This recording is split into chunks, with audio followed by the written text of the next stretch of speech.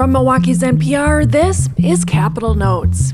We break down the big political news affecting Wisconsin. I'm Maayan Silver, speaking with J.R. Ross, editor of WisPolitics.com. He provides a roundup of the Wisconsin developments you need to know. Here's our latest conversation. Hi, J.R. Welcome back to Capital Notes. Good to chat with you. No, thanks for having me. So it's going to be a big week in the state Supreme Court this week. Tomorrow, there are oral arguments in the efforts by Democratic voters in Wisconsin who are hoping to undo Republican-drawn legislative district maps. There's currently a liberal majority on the court. What do people need to know about this case?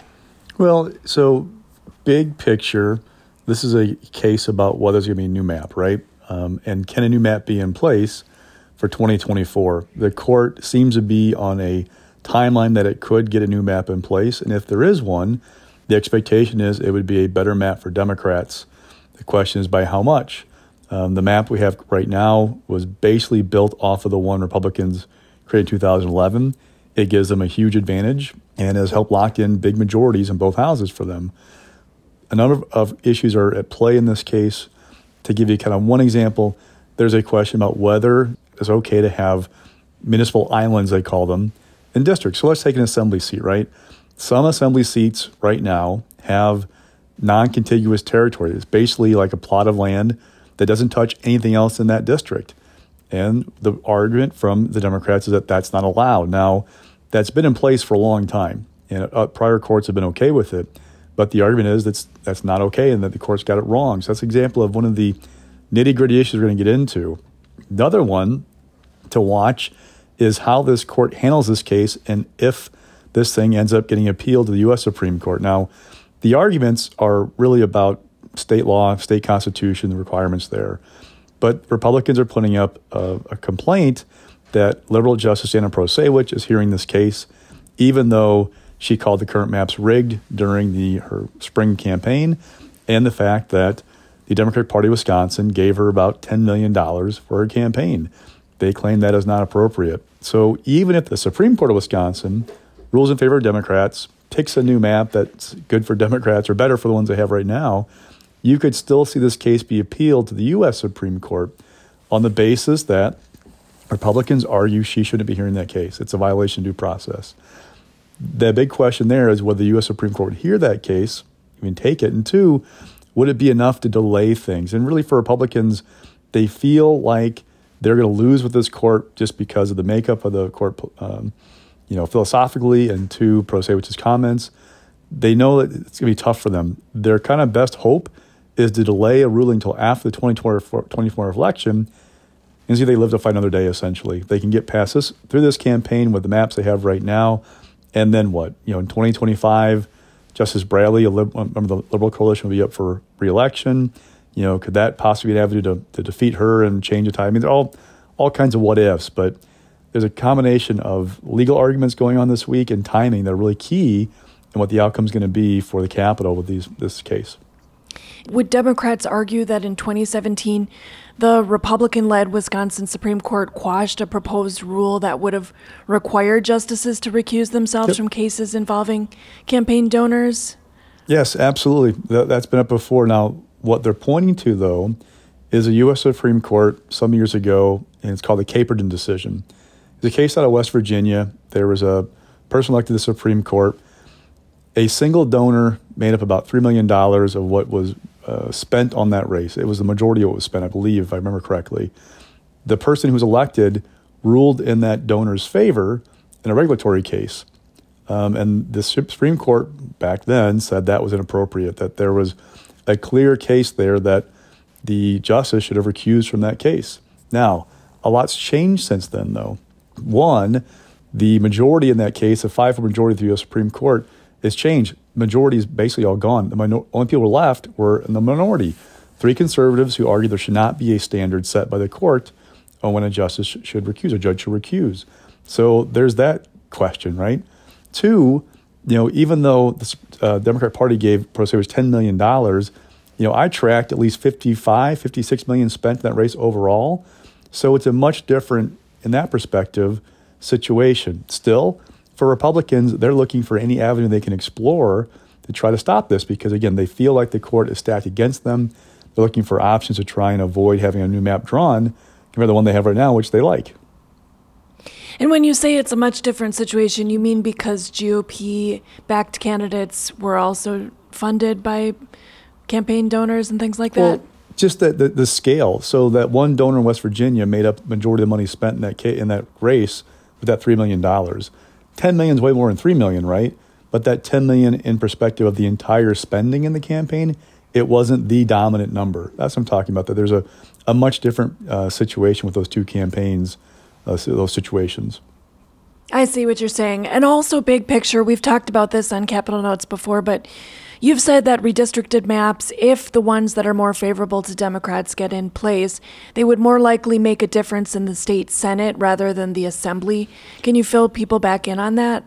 So I'm not an expert map drawer. I'm just a journalist, but I'm a dork about redistricting. And I've talked to enough experts that I know that if you wanted to draw a map that produced a 50-50 chance for either party to control the Senate, you could do it. I could go district by district with you and show like where I'd push some lines here or there to make it happen. The Assembly's a different story. Republicans have a built-in advantage because of where voters live. The Democratic Party's brand has cratered in rural Wisconsin. There are not any more really rural Democrats left in either house. There are a couple who have rural districts, but a lot of places that used to be blue, they're now deep red. So it's harder to draw a 50-50 map in the Assembly because you just don't have voters living places where you need. Now, you could draw one if you gerrymander the heck out of the state. Like if you took Madison and made districts coming out of there like bike spokes, right? Like a pie almost, and try to take Madison and stretch it into Republican areas or instead of Milwaukee. But it would be very difficult to do just because, again, where people live and how they vote. The Senate's a different story. So you could get that 50-50 map, but even if you are a diehard Democrat who's placing all your hopes and dreams of a blue capital after this case, it's probably not going to happen. You're going to have a difficult time winning the Assembly, barring, a wave year. Now, at the same time, there is no chance for Democrats to win the Assembly. None. I mean, even if you win by 10, 12, there's just not a chance there to win the state Assembly. The Senate, very, very, very, very difficult. So there would be a much different dynamic. And two, you might see different personalities in the Capitol. There's a huge question out there if there's a new map about whether Assembly Speaker Robin Vos would be drawn into a new district with another Republican. They're actually, insiders I talked to are almost betting that Democrats would do that, trying to make Vos's life difficult. For example, he's not far from Tyler August, the majority leader in the Assembly. Tyler is kind of like the speaker in waiting. There's an expectation that Robin Vos, when he leaves or retires, that Tyler would take over. If in the same district, what would Robin Vos do, right? There's things like that that are really interesting to watch with those maps, however they come out from the court. Interesting. Okay. You're tuned into Capital Notes. I'm Maayan Silver, speaking with J.R. Ross, editor of WizPolitics.com. So next we'll turn to the much-maneuvered deal to help the Milwaukee Brewers repair their stadium over the next 3 decades. A bipartisan group of lawmakers approved a plan to spend nearly $500 million in public funding to do this. Why is this important, and what do people need to know? Well, it keeps the Brewers in Wisconsin through at least 2050, and they're doing it with public money.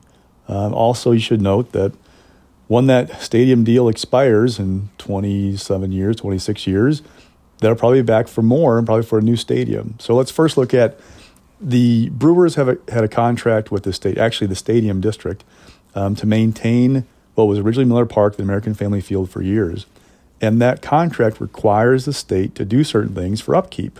Now, people can argue if it's a good deal or bad deal, but that's the way it was drawn up some years ago. The district board doesn't have the money to cover the maintenance. There's a real possibility if the state hadn't done something that the Brewers could sue and say, hey, you have to do this. Or B, they would look to leave. And the challenge for the state is that the state owns about 2/3 of that stadium. So if the Brewers left, there would be an empty building that we would own as taxpayers essentially with no team in it. That's not a great thing to look at. So that was the big impetus for this.